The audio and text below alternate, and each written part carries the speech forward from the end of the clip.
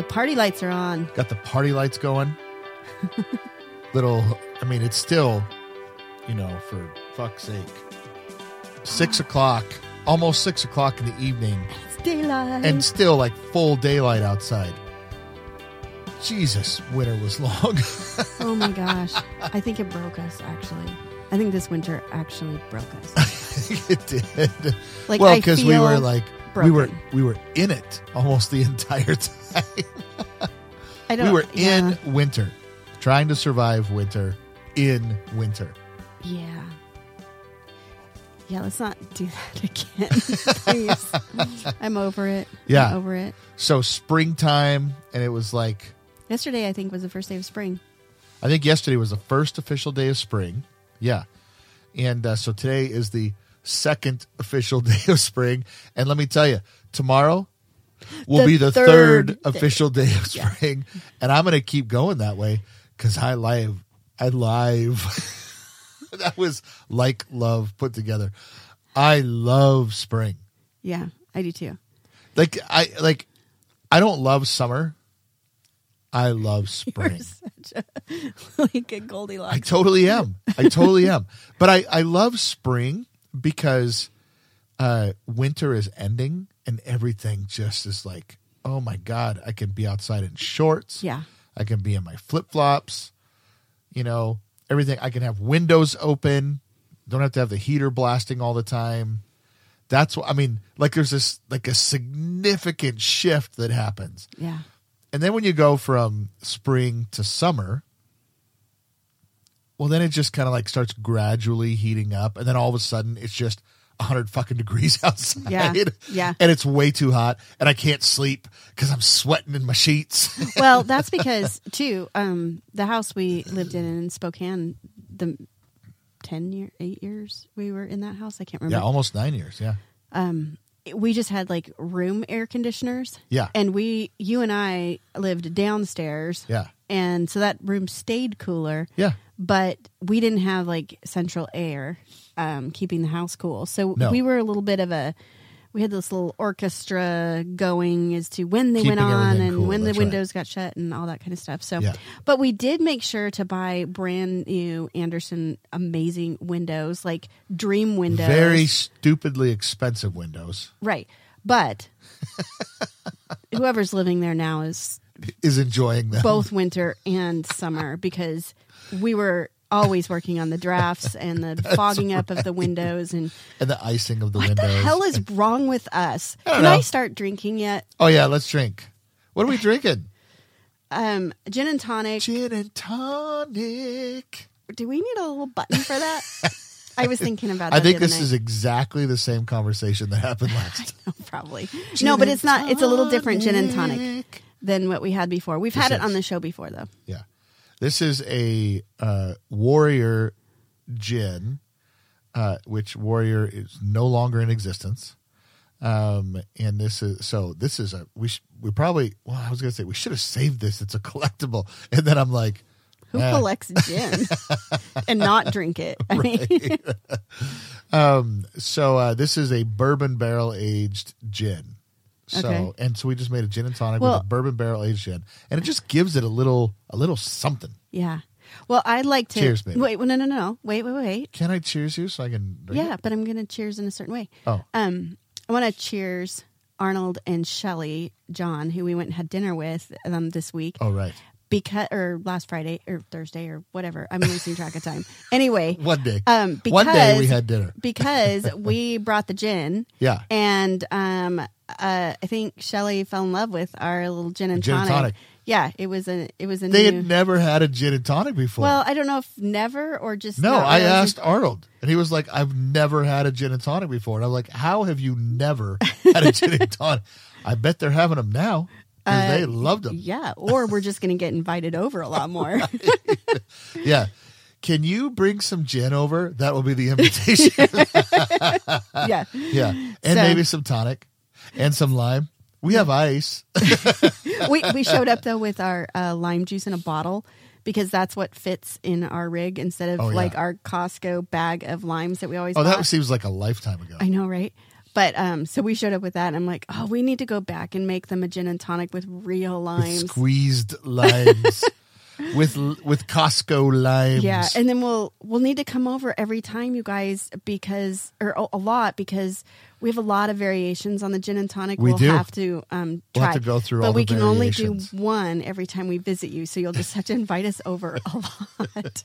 Are we to the goddamn cheering yet so I can drink? Okay, cheers. Cheers, clink, with our plastic cups. Yeah. Mm-hmm. Yeah, there we go. I do like that little something extra. Yeah. It just kind of gives it a bottom end on it that the gin doesn't normally have, I think. So yeah, it's actually a little I don't know what woodsy. the fuck that means. It tastes a little woodsy. Yeah.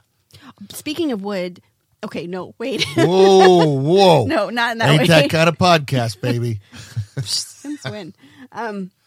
We don't talk about our intimates. I was outside with Asher because I had him yesterday and today. And we went on so many adventures. And so I brought a bag of kettle chips outside, and we were both eating those.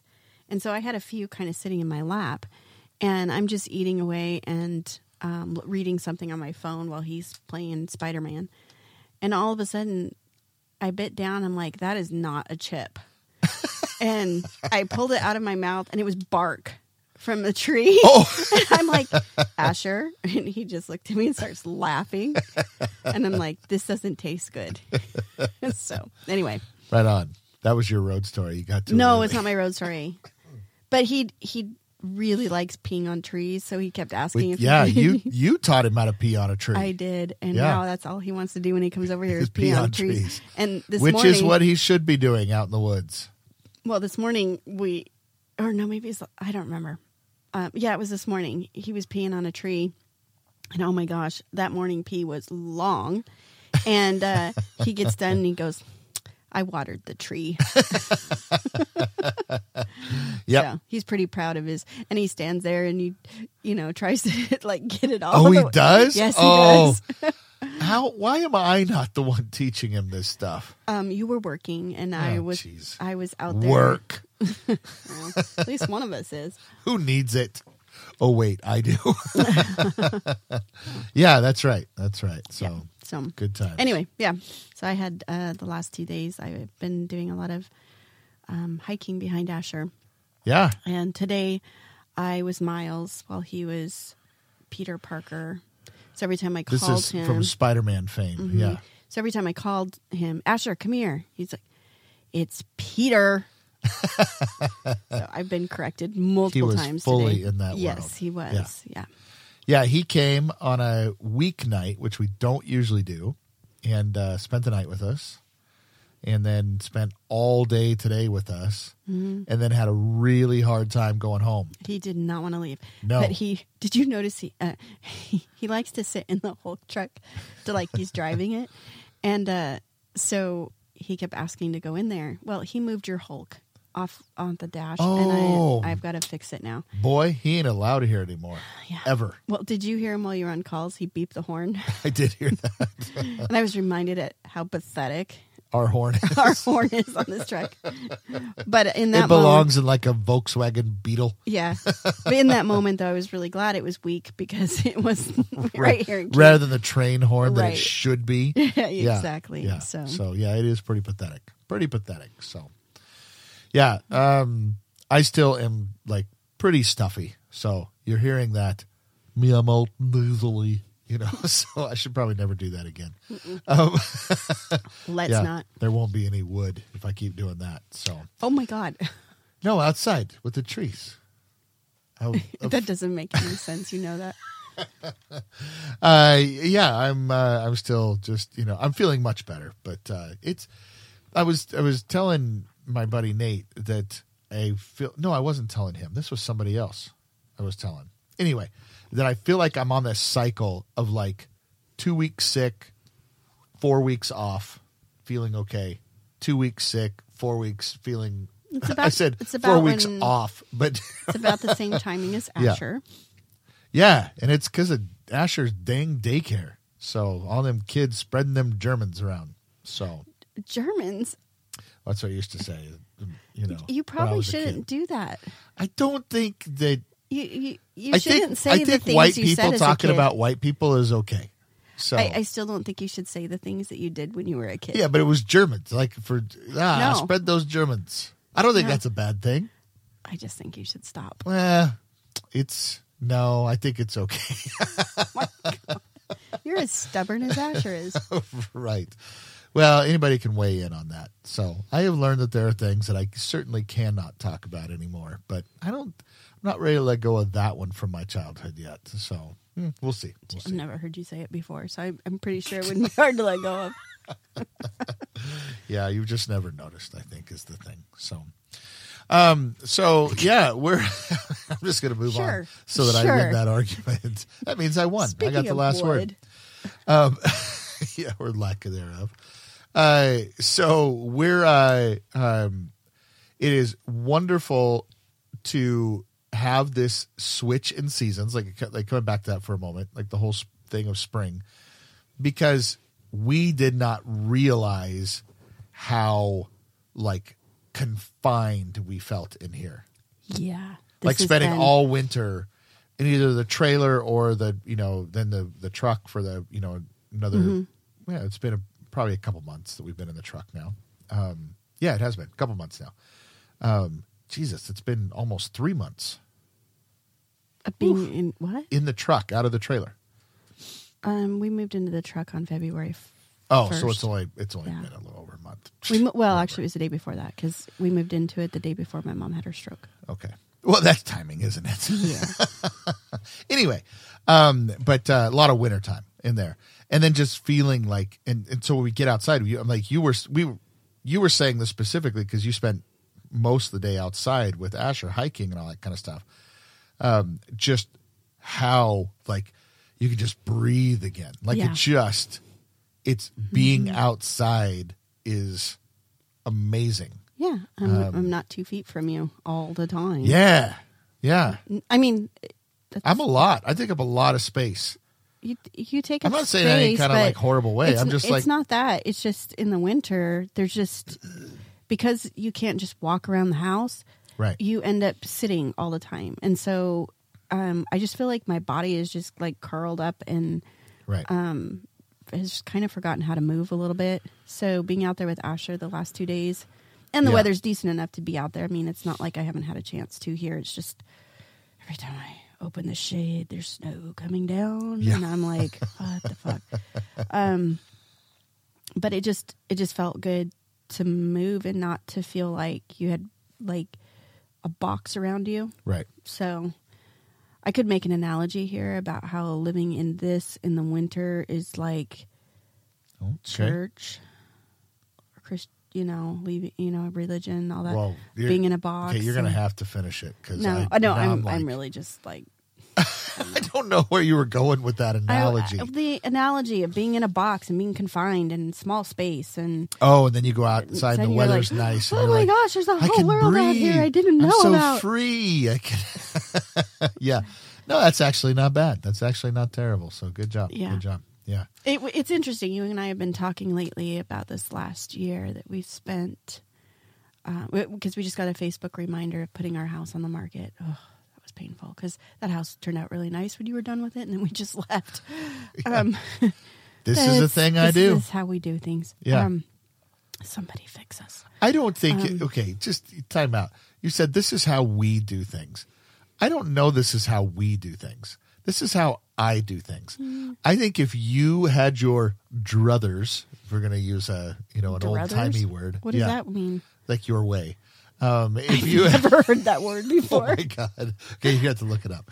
Okay, so if you had your druthers about it, then that would not be the way things are. No, we'd pound out the remodel at the beginning, and then we would live. In 8 years of splendor. Yeah. And I'm like, let's live 8 years of remodeling, and then we finish on the last day, and I finally have a bathtub to take a bath in. A week of splendor. That last week of having the house completely finished before we sold it, before we went sailing. every night I came home from work and I had bath bombs and a bottle of wine waiting for me because that's what I did was I went and took a bath because I've never done that in that house the whole time we lived there. Right. Mostly because the girls had that bathroom and there was no way in hell I was taking a bath up there. Because teenage girls are gross. So, what we found out after years and years, nobody decided to tell us until one day my mom said, that shower's not working really well. And it just we'd never showered in there. We never showered out there. So yeah, it literally just like dribbled out of there. And nobody said anything. So and I was like, what the hell, guys? So I went and got a new shower head and it worked great. And they're like, whoa. And I was like, that was $15. I could have done that years ago. If we had known. Yeah. Anyway, so okay, I was going somewhere with that. About not the finishing reminder of the house. Oh, so we were talking just like over this last year, and the things. It's sort of like the Instagram post versus the reality. Oh, right. But we had these ideas of what it was going to be like to live on the road, and one of those was all this time out in nature, all this time moving and daily we'd be walks outside or hikes constantly. And what we found was for me, I was trying to work on my business so much that I spent hours and hours just on my computer and not really leaving. Yeah. And I think I got into a faulty mindset that if I'm not working on it, it's not going to work. Yeah. But I worked on it, and it's not working, not the way I wanted it to anyway. Yeah. But anyway, complete tangent. Those are allowed here. But I realized we stopped moving once we lived on the road. In a weird way. Right. Yeah. I didn't, I think part of that, too, is what we started off with this whole thing with, too. It was a long winter. And so we didn't start in winter. We started in the spring. I understand. I'm just saying, but if you think back to, if you think back to when, after we sold our house, at the end of April, we had 5 months or so, 6 months of where we were actually traveling around a good bit. We were, over on the coast. We were, that kind of thing. I think we were outside a good bit during those times. You probably more than me, honestly. That is probably true. True. And then it was and I didn't have a job. Yeah. I mean, the things I was doing is I was working on your podcasts, and I was, getting us set up in our next spot, and I had little projects I was doing on the, to make things fit better and all that kind of stuff. Right. Yeah. So I probably was out a bit more. But then when winter hit, for me specifically, that was when I was inside. And that's when I started taking some classes. That's when I started getting serious about, going back to work and getting a job and, all that kind of stuff. And then it was just... worked on this truck, so... Then I worked on this truck, and it was in... Bleh. Yeah. So... how do you feel about this truck? Because... you have dreamt about building your own rig for so long now, and... How real do we want to get here? We're going to get real. Are we going to get real? Well, I'm not done asking the question, so then you can decide. Okay. Because you have dreamt for so long, I know this is a different rig than what you had always been dreaming we would end up in. Yeah. But the builds are pretty similar. They're just different layouts and that sort of thing. Yep. So... you got to design the whole thing, however you wanted, whatever, we did a lot of it together, but structurally that was on you. And then you get to work, and we go from something that should take probably 6 months or longer to build. And we started mid-November and finised and moved in February 1st or January 31st. Yeah. So, 2.5 months. Yeah. In one of the worst winters in Spokane. Yeah. going back and forth between Coeur d'Alene and Spokane, and it wasn't just that it felt like one of the worst winters. Like it genuinely was. Like earliest snow we've had in a very long time. A lot of snow back to back with cold that kept the snow below out. Zero freezing temperatures. And we're talking, of course, Fahrenheit here, not Celsius. Like ridiculously cold temps, that sort of thing. Yeah. So it was nuts.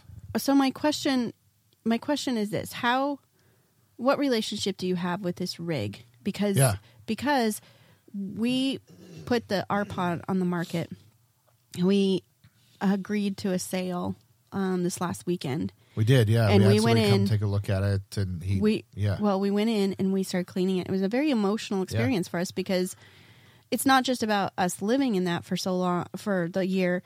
It was also when we bought it, we did so many trips in it that we really loved. So much time at Cannon Beach and all over the the West Coast. So yeah, because we've had it 5 years, I think so. 5, yeah. 2017, I think we bought it, or 18. And it was just it was our getaway. It was how we got lost. So, so it was very emotional for us to clean that out and think about letting it go. And yet, which I wasn't really expecting when I went over there. No, and it just sort of rocked us. And like we both stood there and like cried a little bit. Yeah. Yeah. And but we were kind of at a crossroad. We're like, why are we holding on to this? We don't really have this consistent place to keep it, and we need to resolve this, And the sale ended up falling through. He called us Sunday afternoon and said he had transmission go out or whatever. Whatever his reason was. Doesn't really... It doesn't matter. The sale fell through. And we just kind of sat there and went, okay, universe, what does this mean? Where are we? What's next? What are we doing? Yeah. Why did this... I mean, you can ask why it fell through. Because the guy didn't want it. That's why it fell through. Yeah. But ultimately, we felt there was something deeper to it. Sure. But and maybe it's the emotional attachment we had to it. So then I asked that question because of the experience we had this weekend with that one. Yeah. What is your relationship with this one? And you built it. Yeah. Just to go back to that just for a second, just a little side tangent. When the guy was leaving, because I had to like go get the title for the bank and all that kind of stuff. He asked me, he was like, do you want me to give you some money to hold it? And I was like, no, I trust you.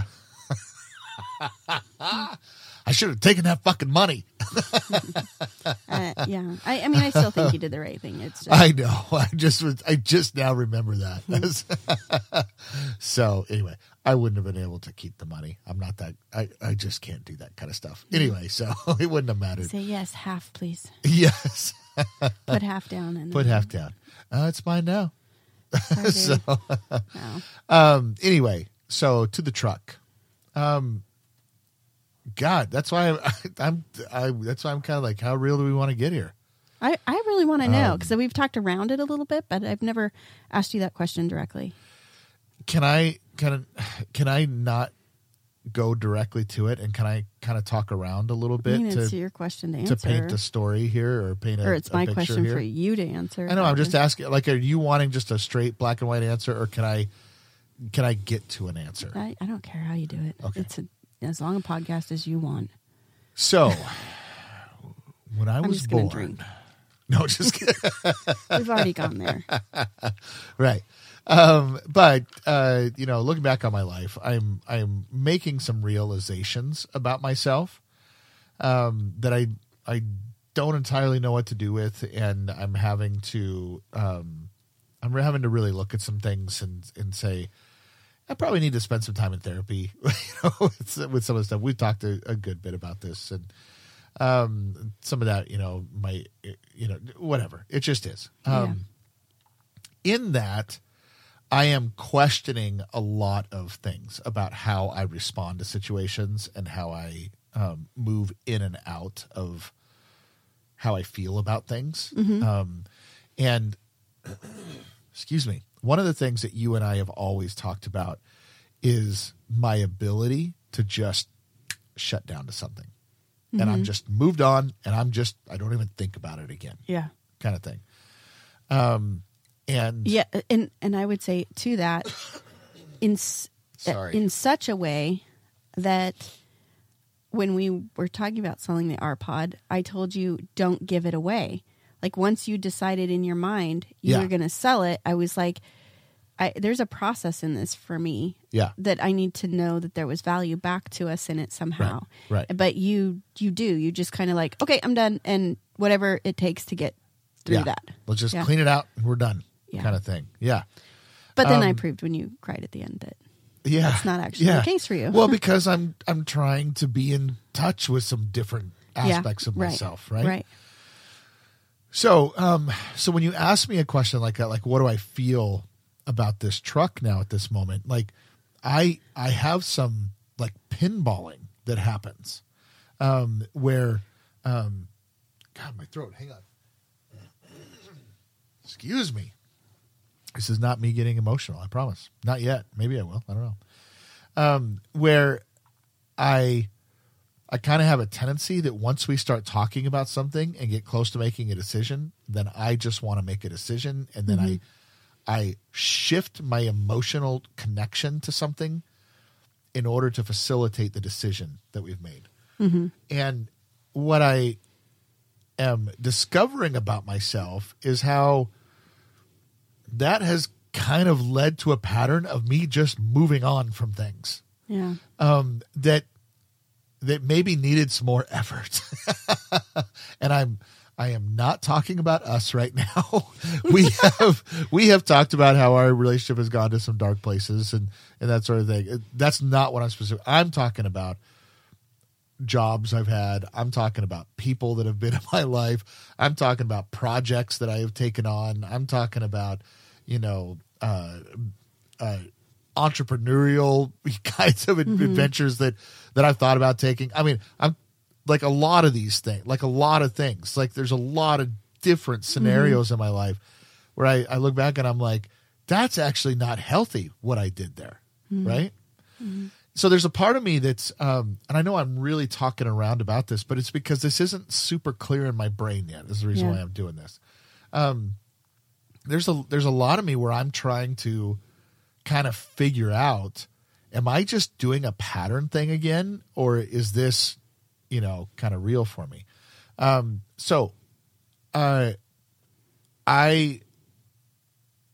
again, you said we're going to get real. We have talked about coming off the road. Yeah. Very recently, we have started talking more about, is it time to come off the road? Yeah. And in that conversation, there's not a whole lot of room for us to keep this truck. Because it's not like you just park it somewhere and you can't rent an apartment and park it in a parking lot. I mean, you can't. We've been kicked out of apartment complexes. So. Right. Just for visiting our daughter. Yeah. So we do still have the R-Pod, and so we've talked about if we did come off the road, maybe that's a better scenario to just kind of keep that for weekend camping trips and that kind of stuff. And because let's be honest too, we've got a lot of money tied up in this truck that could be useful right now.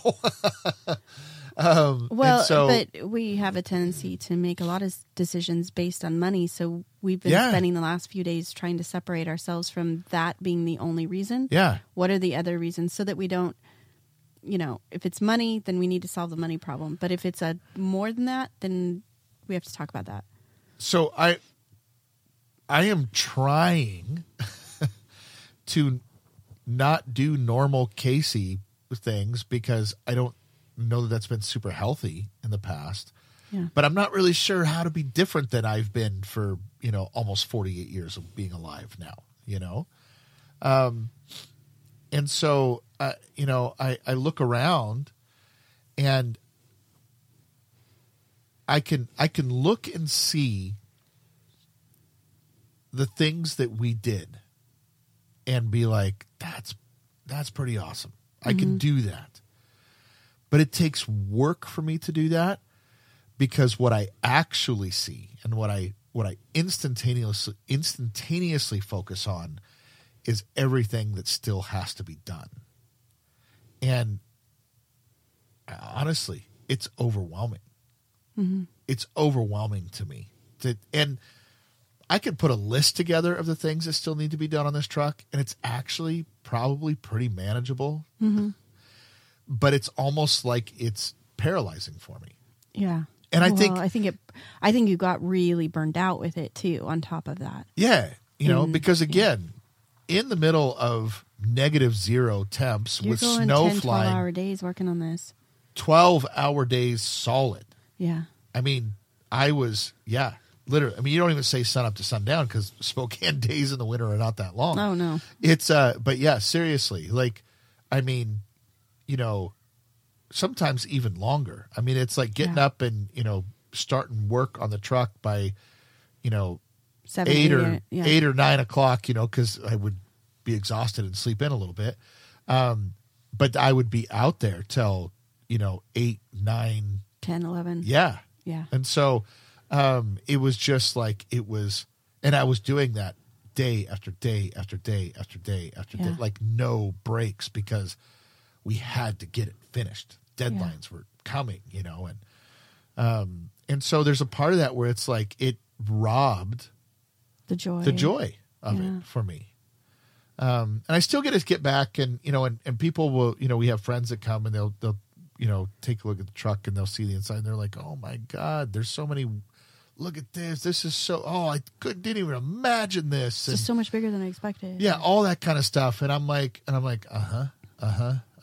I'm almost just like numb to all of it, So how do I feel about it? I mean, right now it's like it's home. Well, I mean, we talked about almost being a throuple with the Gladiator. Right. And not almost. We was a throuple. So, I guess that's the curiosity for me when I think about, I look around and I go, every inch of this truck has your fingerprints on it. Every single inch of it. Yeah. And even like I was sitting out there with Asher today, and I could see under the gas tanks sit underneath the cab, and I can see where you traveled the fuel line into the gas tank for our heating system, and that was you. That's your fingerprint on this truck, and it's just. Yet I also know that sometimes when we work on something in a way that has so much angst and so much striving and even pain involved in it, because it was frickin' cold for you in here. Yeah. That sometimes it's all that work isn't always worth what the outcome is. Right. And so I was curious how you felt about it, because I look around at it and I go, this is really great. It's innovative. I haven't seen another crew buggy done the way that we did this. Right. Many of them don't even have bathrooms in them. And there's a lot of thought into it. There's also things that we are not happy with in terms of we expected something to work a certain way, and it doesn't actually work out that way. So, well, I just think about, like, we're sitting here at our dining area right now and it's our dining table, it's our couch, it's our office, and then every night it has to become our bed. It's a work, and it is a process to get the bed put together every night, and it's like things like that. The thing we complained about in the R pod is that we had no table space. Yeah. And so what we wanted to create in here was as much table space as we could have. Which we've done. And we did create that. But it's things like that, like, that in my mind were a really great idea, and that, like, this is going to be awesome. And then when I am getting up at 6 a.m. every morning to make my coffee and oatmeal so that I can clock in by 7 o'clock, to go to work, and you have to get up and we have to, completely unmake the bed, and then we have to pull the table out from underneath the bed and put it on its, stand and all that kind of stuff so that I can be clocked in and ready to work now. That's not what I had in mind when we designed this. No. And it's like it's one thing if you're traveling around the country. Oh yeah. And it's an RV. It's a recreational vehicle. Right. But when it's home every day, and this is also my office, and this is also, all that, I'm like, this isn't as much fun as I had kind of imagined it would be. Yeah. Well, and some of those things could easily be solved with more money. Creating a hydraulic system, doing some things. Sure, yeah. Doing some things that get a little bit more automated and less physical. Yeah. So it's not that it can't be done the way that you envisioned, but the countertops that I chose were butcher block, and I wanted the table and the counters to match, and so this is a frickin' heavy table. Yeah. We could have chose something different. Like, those are things where, like, why didn't we think of that? But it's cool.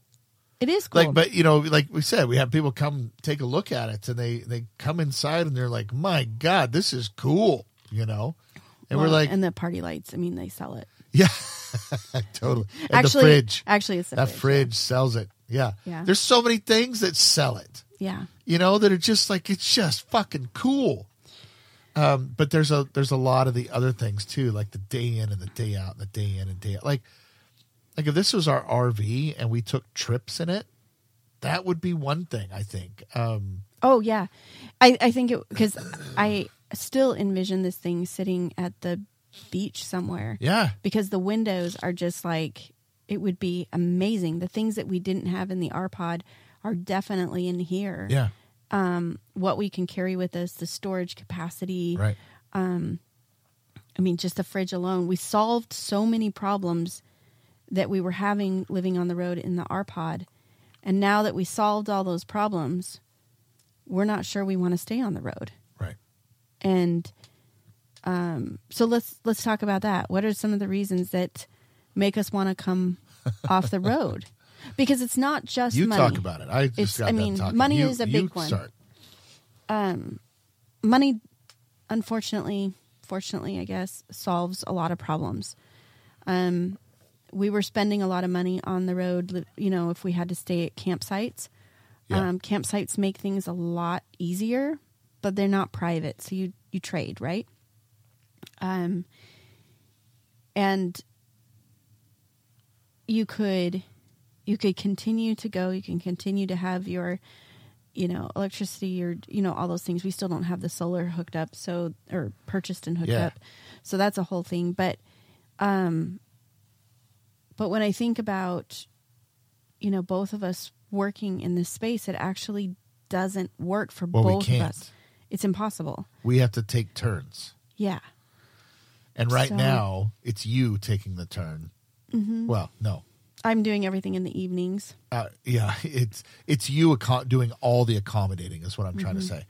Because my job, I kind of have some requirements on when I have to be there and that sort of thing.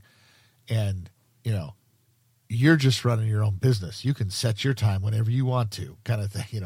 And of course, I've never had that attitude. It's just... No, that's the thing that flexes, Yeah, it's the nature of the beast. And then... It did help, though, with the weather changing, because we didn't feel that quite so much when we were traveling last spring and summer. But it was because I could either go outside or you were outside when I had calls with clients. Right. So it wasn't like... We didn't quite feel what we're feeling right now because you weren't working a job that required you to be on the phone. And God, you're so loud when you're on the phone. So it's really hard. I'm just loud, period. Yeah. So, so we came across that tension that if we continue to live on the road, we have a problem to resolve here, and we're not entirely sure we can resolve it full time. We could resolve it maybe seasonally. Right. Then I think the other thing was, we found ourselves this last year staying within the PNW, primarily because we were coming back to Spokane to see the kids. And the boy. Mm-hmm, and we'd get away for a few weeks, and, obviously we just missed everybody. So without a clear plan of, hey, we want to go, this is the route we want to take, and it's going to take us this long to get there. We were still figuring everything out about how does this even work? Yeah. Where can we stay? Do we keep doing this, or do we build something? Like, we just had a lot of things that we were still trying to flesh out. Right. I remember running into somebody on the road. I think it was at that goat farm. And they said, or somewhere along the way. Anyway, he said, I think it was Overland Expo, actually, because he was traveling singly and he was sleeping in the cab of his truck. And he said, my wife and I decided to go on the road. We rented our house out and we went on the road. 3 months in, she decided she'd had enough. And I was like, this was July, so we were not quite 3 months in. And I'm like, well, we could do this forever. Except I was like, what was it that sent her over the edge and said no more? Right. I felt like we were just getting started, so it didn't feel like 3 months was a good assessment to say this does or doesn't work. But we were at the Overland Expo, and I think we learned a lot there, so we got really excited about what was possible for us. I don't know why I'm yawning all of a sudden. Oh my gosh. I know. I'm bored with myself. I'm not even talking right now. I'm just bored with myself. That's a problem. Anyway, I think we're now at a crossroad where we go, we know what it is to be gone and what happens when we're gone. Could we change some of those things that are happening while we're gone, like where we go and how we live in that time? Yeah. But if we're really, really honest, do we want to be gone from our family? Yeah.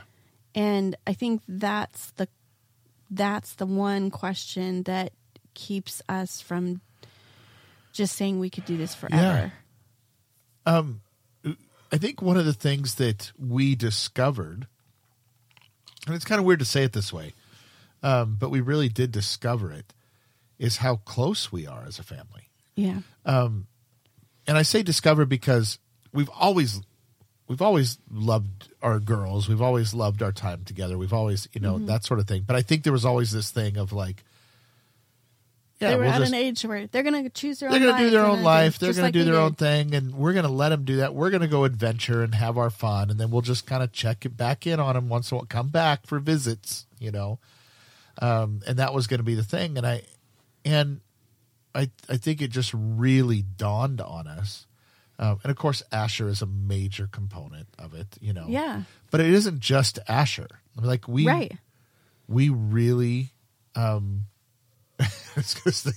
we really love our girls. And I'm like, it's not a revelation. We know that, but I'm talking about the level that we enjoy them, I think is the thing. The level that we like to be around them.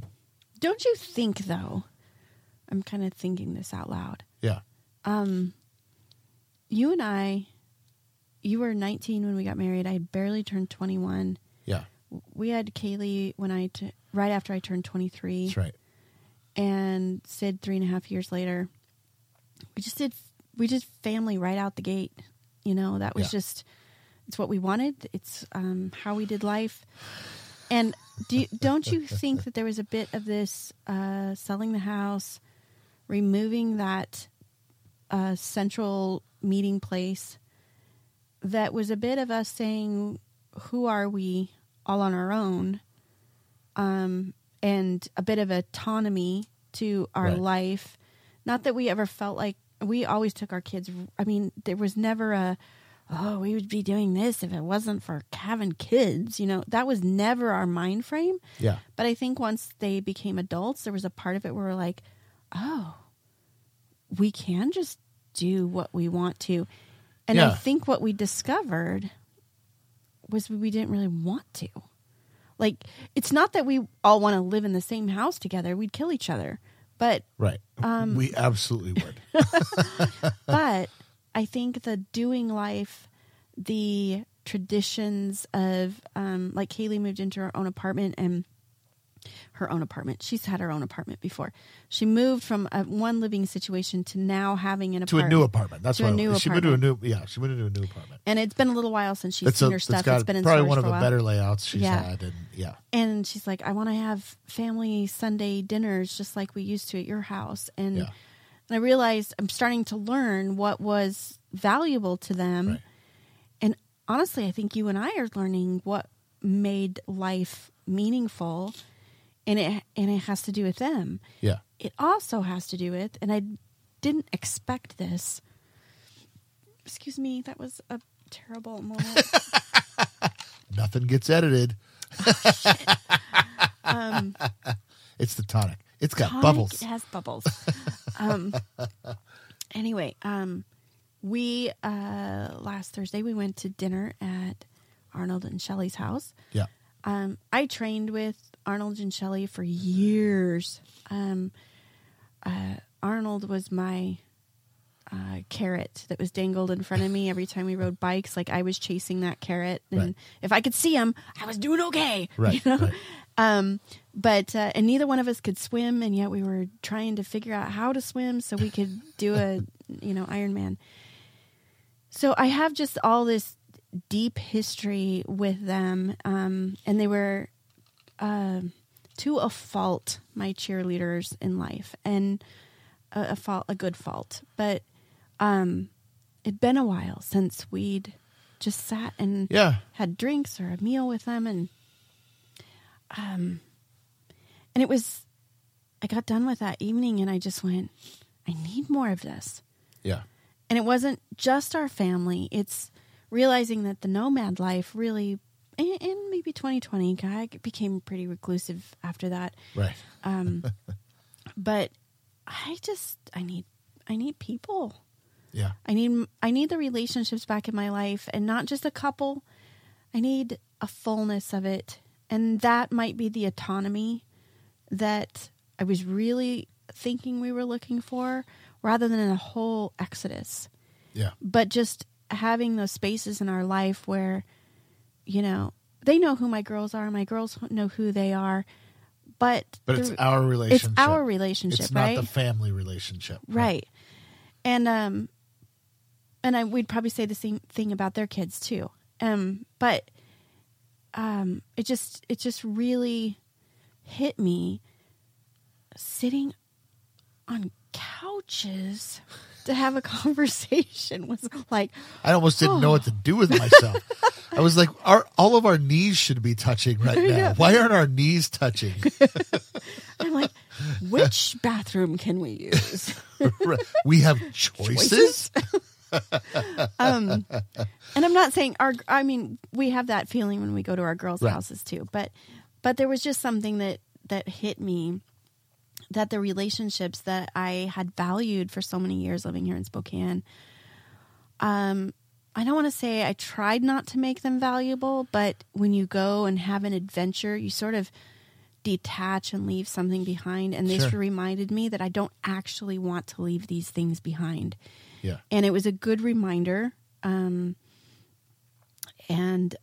think that was another, factor in saying we actually have we had a really full life here in Spokane. Yeah. We have this brewery that we love. It's like, it's just the neighborhood. It's not our neighborhood anymore, but it's the neighborhood, place. And usually we see people we know whenever we go there.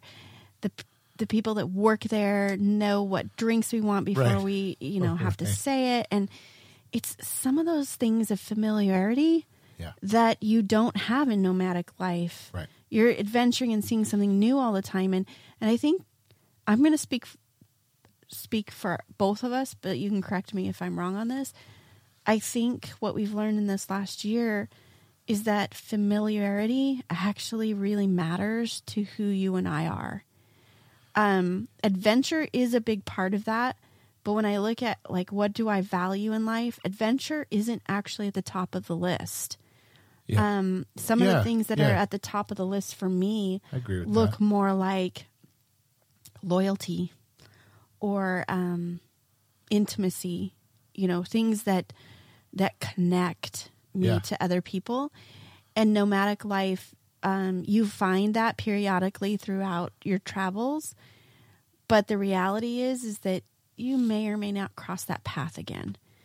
And I think I really missed that piece as part of my identity, was my relationships here in Spokane. I think I had some demons I was fleeing from here in Spokane as well. So there was fire behind it to say, hey, let's get out of here and do what we want. And well, I think there's this element too where it's like, you don't know what you know until you know it.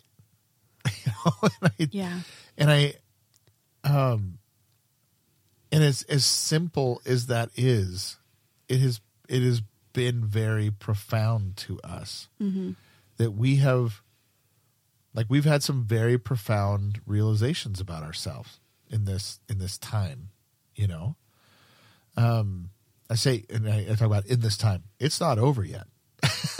No, we're talking. We've just recently started talking about this. Yeah, and the conversation is moving almost quicker than I expected it to. So, I mean, I imagine that where we're headed, but at the same time, it's like this. Like we're always growing up. Always. Like we don't ever get to this place where it's like, well, we know all the things we ever are going to know, and now we're done knowing.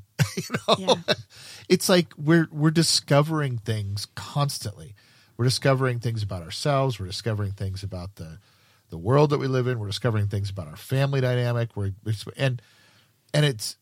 And a whole lot of it has come because we've tested a lot of it in this last year.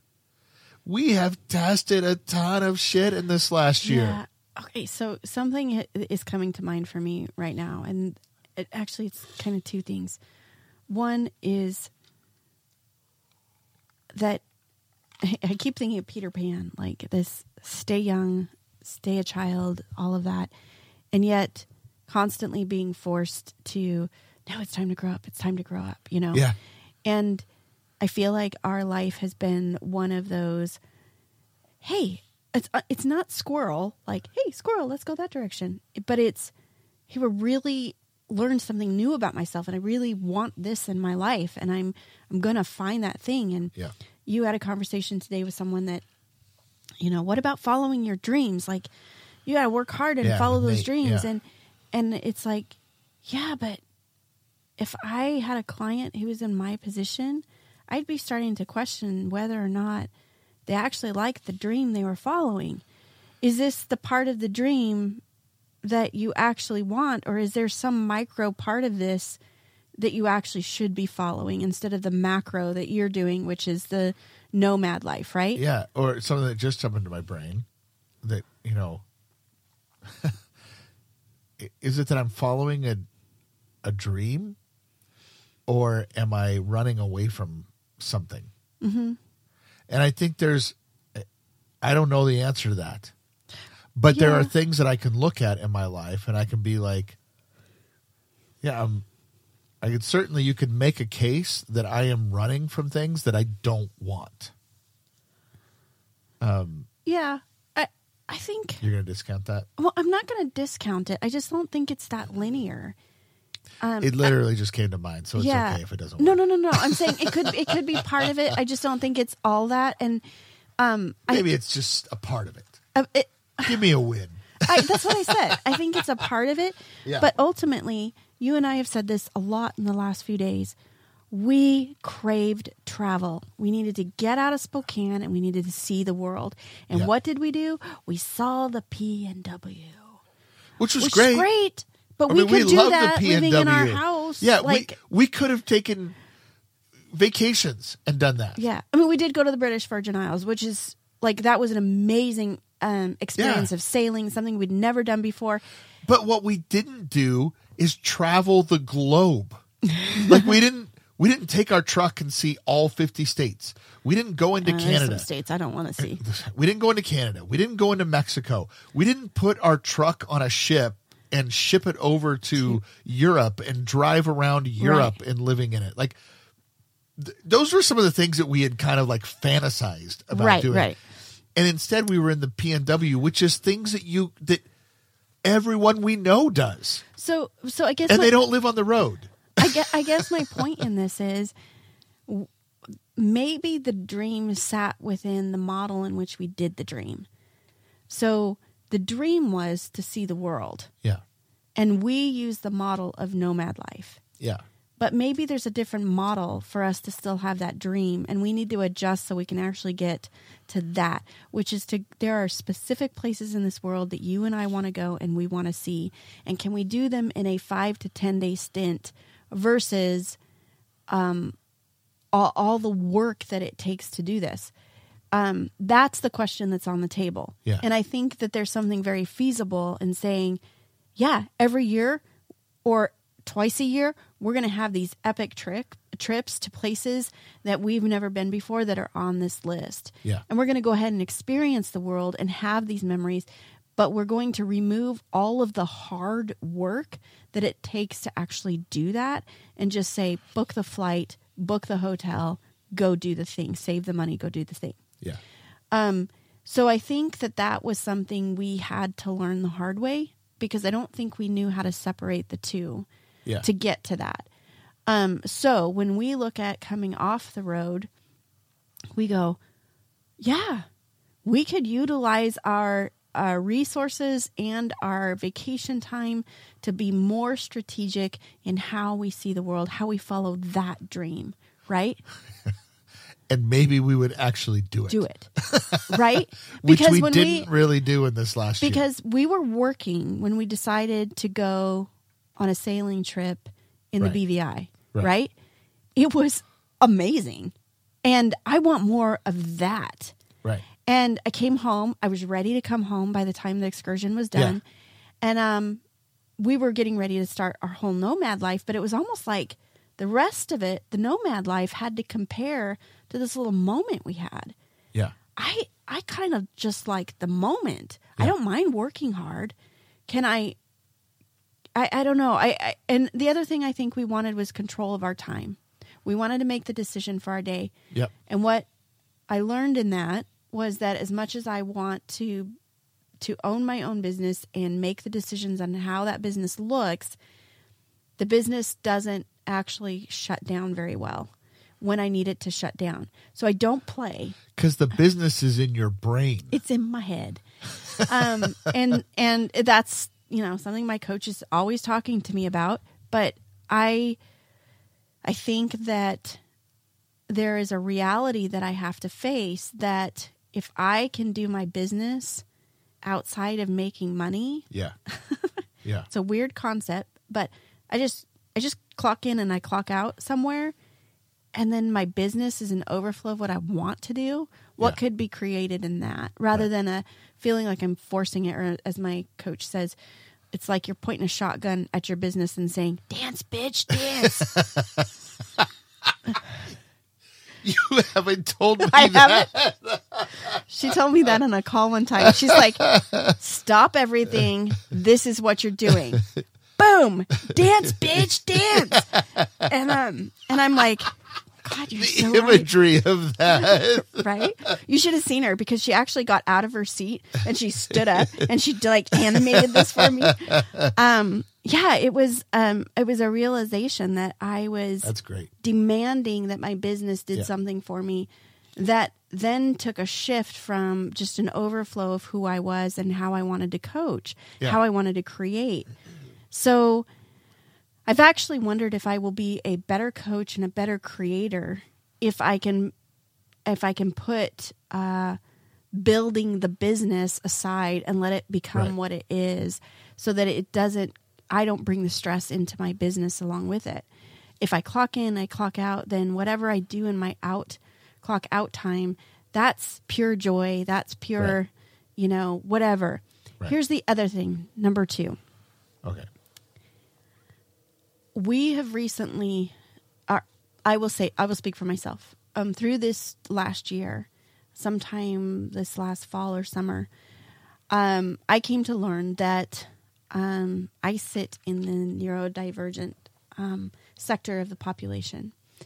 It's HSP, highly sensitive people.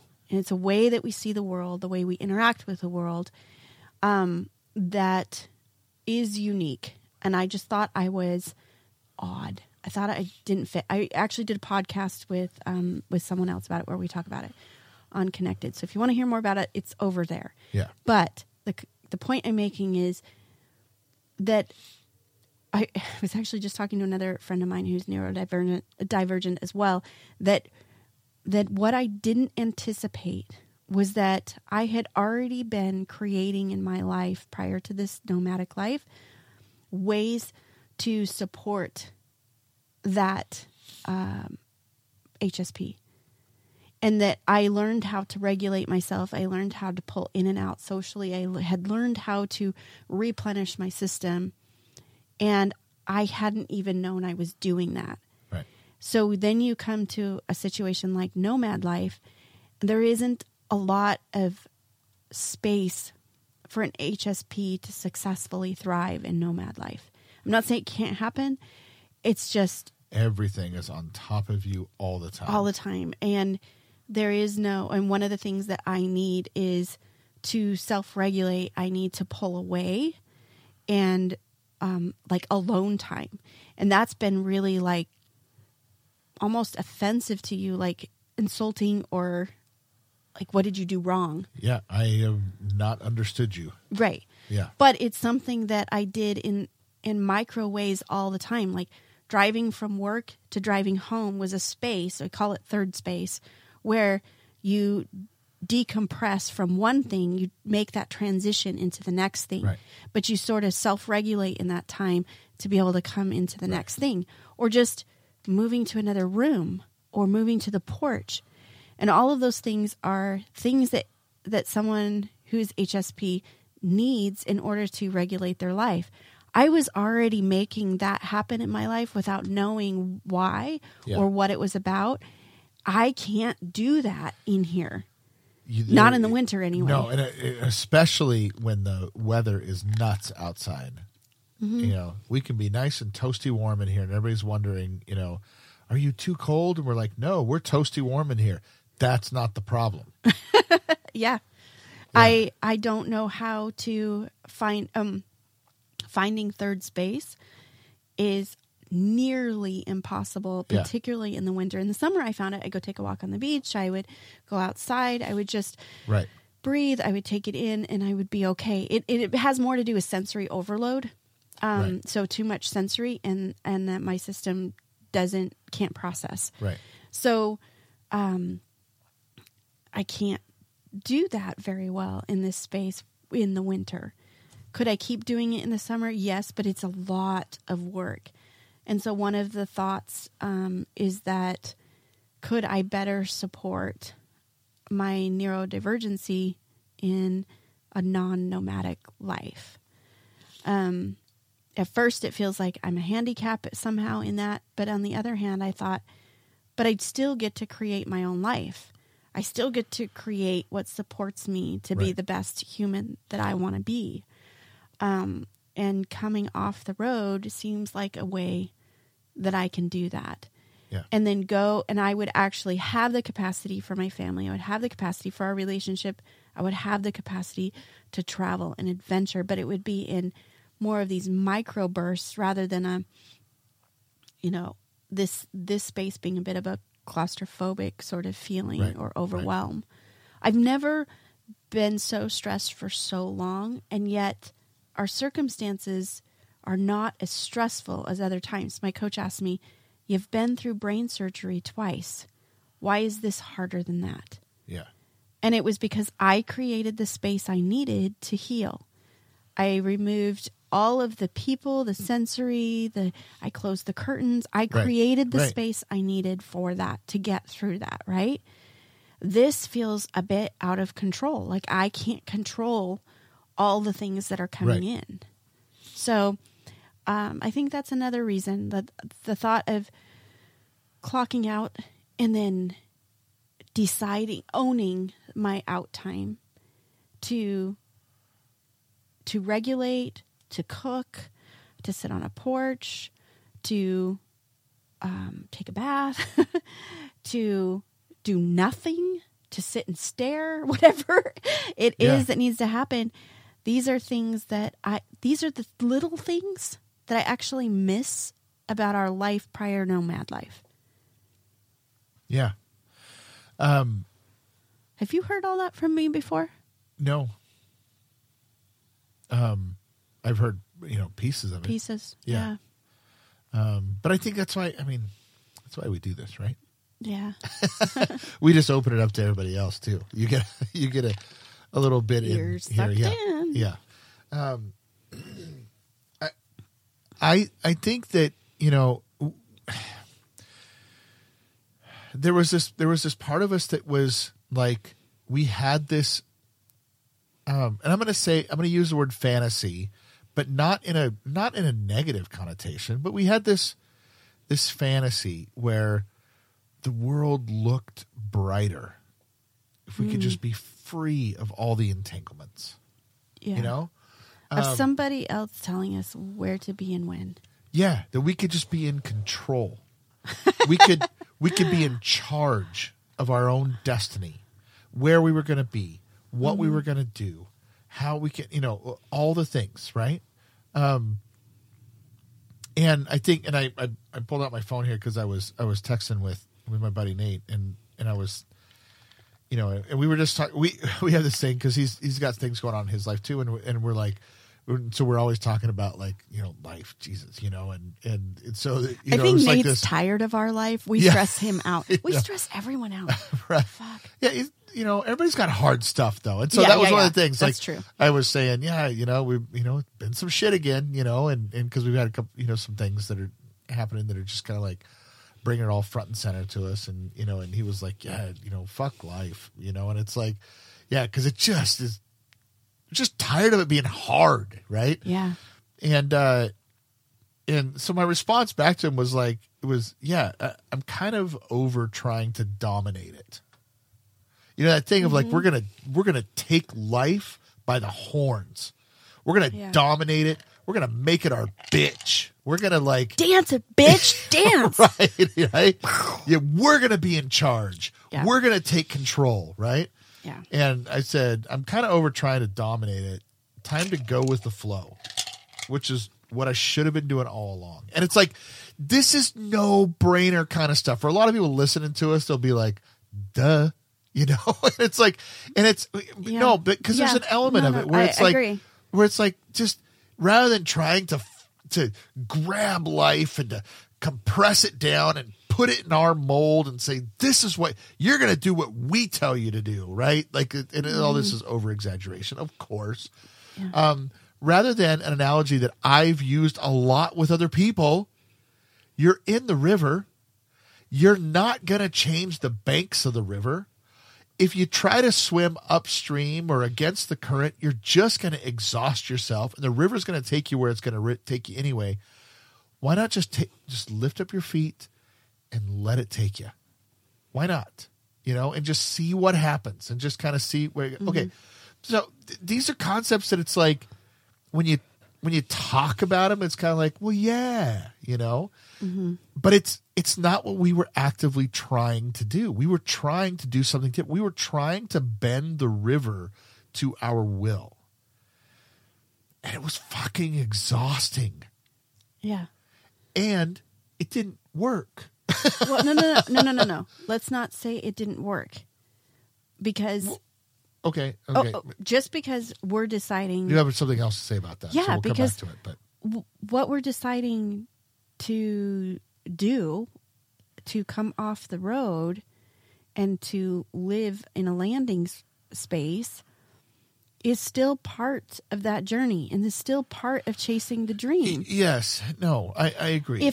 If it is all a big failure, then nobody should dream. No, that's not the point of what I'm saying, though. That's not the point of what I'm saying.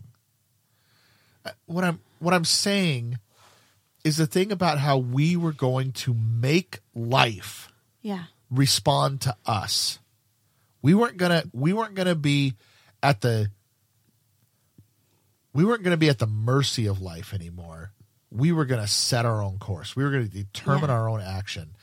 And I think there's a like, just for me, I'll speak for myself only here. There was a good amount of, there you go, yawning again. Boring shit that I'm saying. It's just what I do.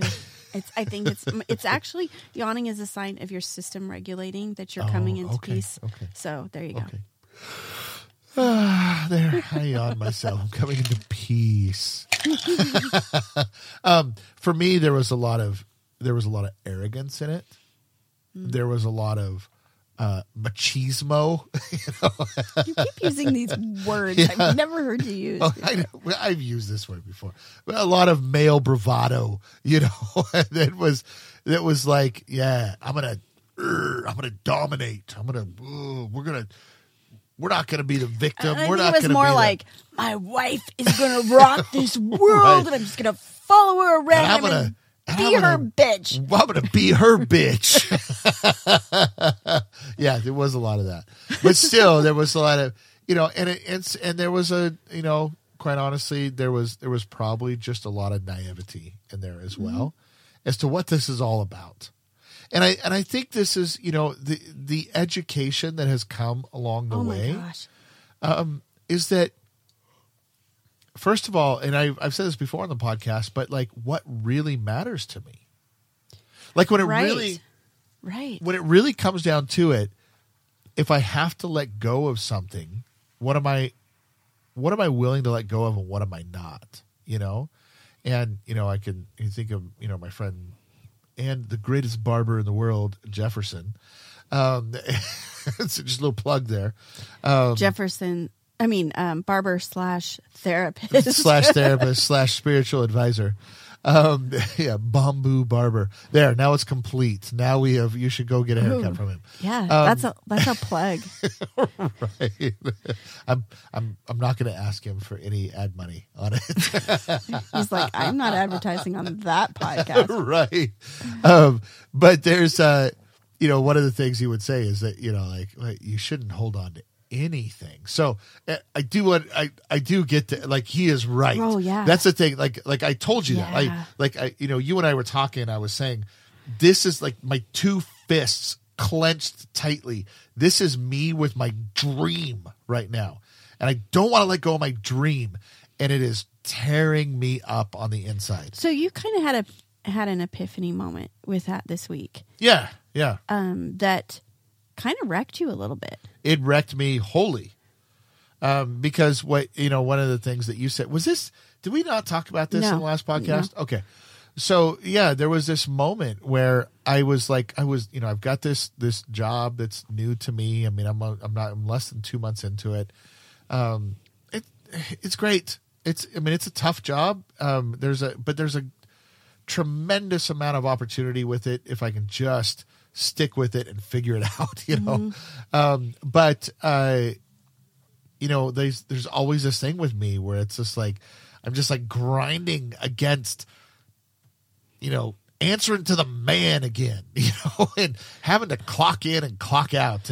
Because you haven't had to do that since 2020. Having somebody hold me accountable and all that kind of stuff. Yeah. And I'm like, fuck all this. I want to be in charge of my own life, and just really fighting it and telling you too many times, I hate this, and all of that. And at one point in time, you just told me, we were texting because you weren't here. We were just texting, and you just texted me back, and you were like, you're grieving the loss of your dream. Mm-hmm. And I fucking lost it. I was sitting right here at this table. I'm supposed to be working, and I'm sitting here like sobbing, like deep, deep racking sobs, because you were so absolutely right. So don't hire me as a life coach. Is that what you're saying? I'm going to wreck you. Yes. Yeah. If you're all about feeling good, don't hire you as a life coach. But it was that thing of just, of really coming to grips with that. It really is time to let go of this, isn't it? This dream. Now, and I didn't mean, it's all started to like unravel pretty quickly as far as what that means. But it was just this thing of like the idea as an encapsulating whole. Mm-hmm. It's time to let go of it. It's time to unclench my fists.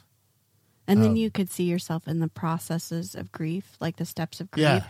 You could see yourself in there and realize that the dream actually takes on a persona all of its own. Yeah, yeah. And you live into it. And I think you and I have been since the day we were married. Before we were married, we've always been very missional. There is something. Yeah, there's something about us. Yeah. That is, we have. It was wrapped up in religion, but yeah. Well, it's still a something that is about who we are, and I don't think it's a negative thing. It's that in the religious circle, it made a lot of sense, right? So we kept pressing into that. But outside the religious circle, it looks a little different. It's not supported as in the same way. Right. And, but I think what that moment did for both of us was to say, what was the dream actually? Right. And that was where we came to that. Travel was the dream. Right. Experiencing the world, seeing new things, experiencing people we've never experienced before was the dream. And nomad life was the vessel in which we chose to make that dream happen. Right. It's not the only vessel. And so if we're going to be really honest about who we are and take care of our mental and emotional health, our relational health along the way, how can we do the dream and support the other things at the same time? Because we sort of crushed the other things in the process of this. Right. Now, it can feel, and I have these moments often, it can feel like failure. It can feel like I'm too weak for this. It can feel like I'm not enough for this. But I think what it actually is, if I strip away all of that negative conversation, what it actually is that it took us a year to find the truth. Yeah. And in finding the truth, can we now move in flow with the river versus keep trying to move against the current? Now, I would love to be able to work for myself forever if working for myself actually offered me the freedom that I was looking for. And I think that was the other part of the dream, was freedom. I own my day. I make the decisions for my day. Yeah. So I think that was a big part of it for me too. Yeah. Yeah. And I think that might just need an opportunity to rebuild. Yeah. To stabilize, make sure we're okay, and then see what's ahead. Yeah. Just to continue with the river and the life analogy, I think there's a part of it too, though, where it's like we have lived a decent amount of our lives. And I think a lot of this actually has a lot of religious connotation to it too, where life was the enemy. Like this life was against us. This life was hard. This life brought trouble and trial and pain and all that kind of stuff. And so it was always about overcoming this life. And it was from again, lots of religion in here. It was about surviving this life to make it to the real life. That there's a life beyond this life. And so we survive this life to get to the next life. Is always and so it's like this, like we're in contention all the time, right? That we're at odds with life because life is not for our us. Fucking programming. It followed us into the nomad life. This life is not for us. It's against us. How many times did we say that in this last year? Yeah. Like, I'm so fucking tired of hard. Like, why does hard chase us? Yeah. And in reality, it's like it just is. Yeah. There's no personification. It doesn't think. It doesn't act. It just is. Yeah. It's not for, it's not an against. It just is. I just had a light bulb go off. So Jefferson would be really proud of me right now. Yeah. And so in that, the programming part of that is that in the past, we have chosen an outside force to release that feeling of hard too, and to say, okay, now you're responsible for that. I don't have to carry it anymore. So we offload it into deity, right? Yeah. And rather than choose to actually enter in it and go through it, we offload it. And I think that our programming followed us into this nomad life where we kept looking for how do we offload this feeling rather than saying how do we live no matter what the circumstances are. Right. And as much as we thought we had moved through, deconstruction, whatever it was from, past programming, we keep encountering it and having to keep facing it and say, what is it that's creating this angst for us? Right. I'm more interested moving forward. I'm more interested in living a life that is, I don't want to say stress-free because that is sort of a like chasing wind. It's not going to happen. Catching wind, but something that feels like I am in flow with life rather than fighting it all the time and pointing the shotgun at it and saying dance. Dance, bitch, dance. Yeah, I think that's going to be a title. But that is the title. I am saying it right now. I have to say though, your title last week, it was pretty epic. I liked it. Yeah. Hey, listen, we should wrap this up. Okay. We can, keep going on our own if we want to, but I think we should wrap this up for a lot of reasons. Not going to get to a road story because we went long anyway. My road story is kind of weak anyway. I might save it for next time. But anyway, this has been good. We have different. We definitely have different feels in our episodes from one episode to the next. That's why we don't. It's just life. Yeah, we're not ever going to really fit into a genre. I don't think. Yeah. Pandora likes us right now. Actually, though, I went and looked on the Pandora analytics, and we have 11 thumbs down in the last 30 days. Do we really? So even though we're getting a lot of listens there. It's because you yawn too much. That's why. Fuck you. No, you can't win. And then they yawn at their own podcast.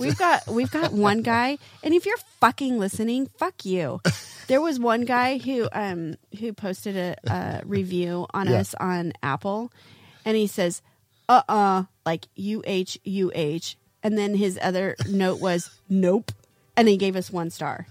And I'm like, just fucking move on. Yeah, fuck you. Why do you wait? Like, this is our real life, and so you're gonna say nope to our real life? Well, fuck you. Go away. So, Dark Horse 777. Fuck you, Dark Horse 777. Yeah, we don't need your shit. Let me guess where you're from. What community you're a part of. Right. Oh, my God. Okay. And on that note... Don't give us a bad review. Don't give us a... Yeah, we'll talk about it. We'll call your shit out. I'll call your shit out all over the place. That's right. If you're not Dark Horse 777 or whatever the fuck you are... we love you. Please feel free to give us a positive review on Apple. Or suffer our wrath. That's right. There you go. Right. All right. We love you, everybody. We'll see you next time.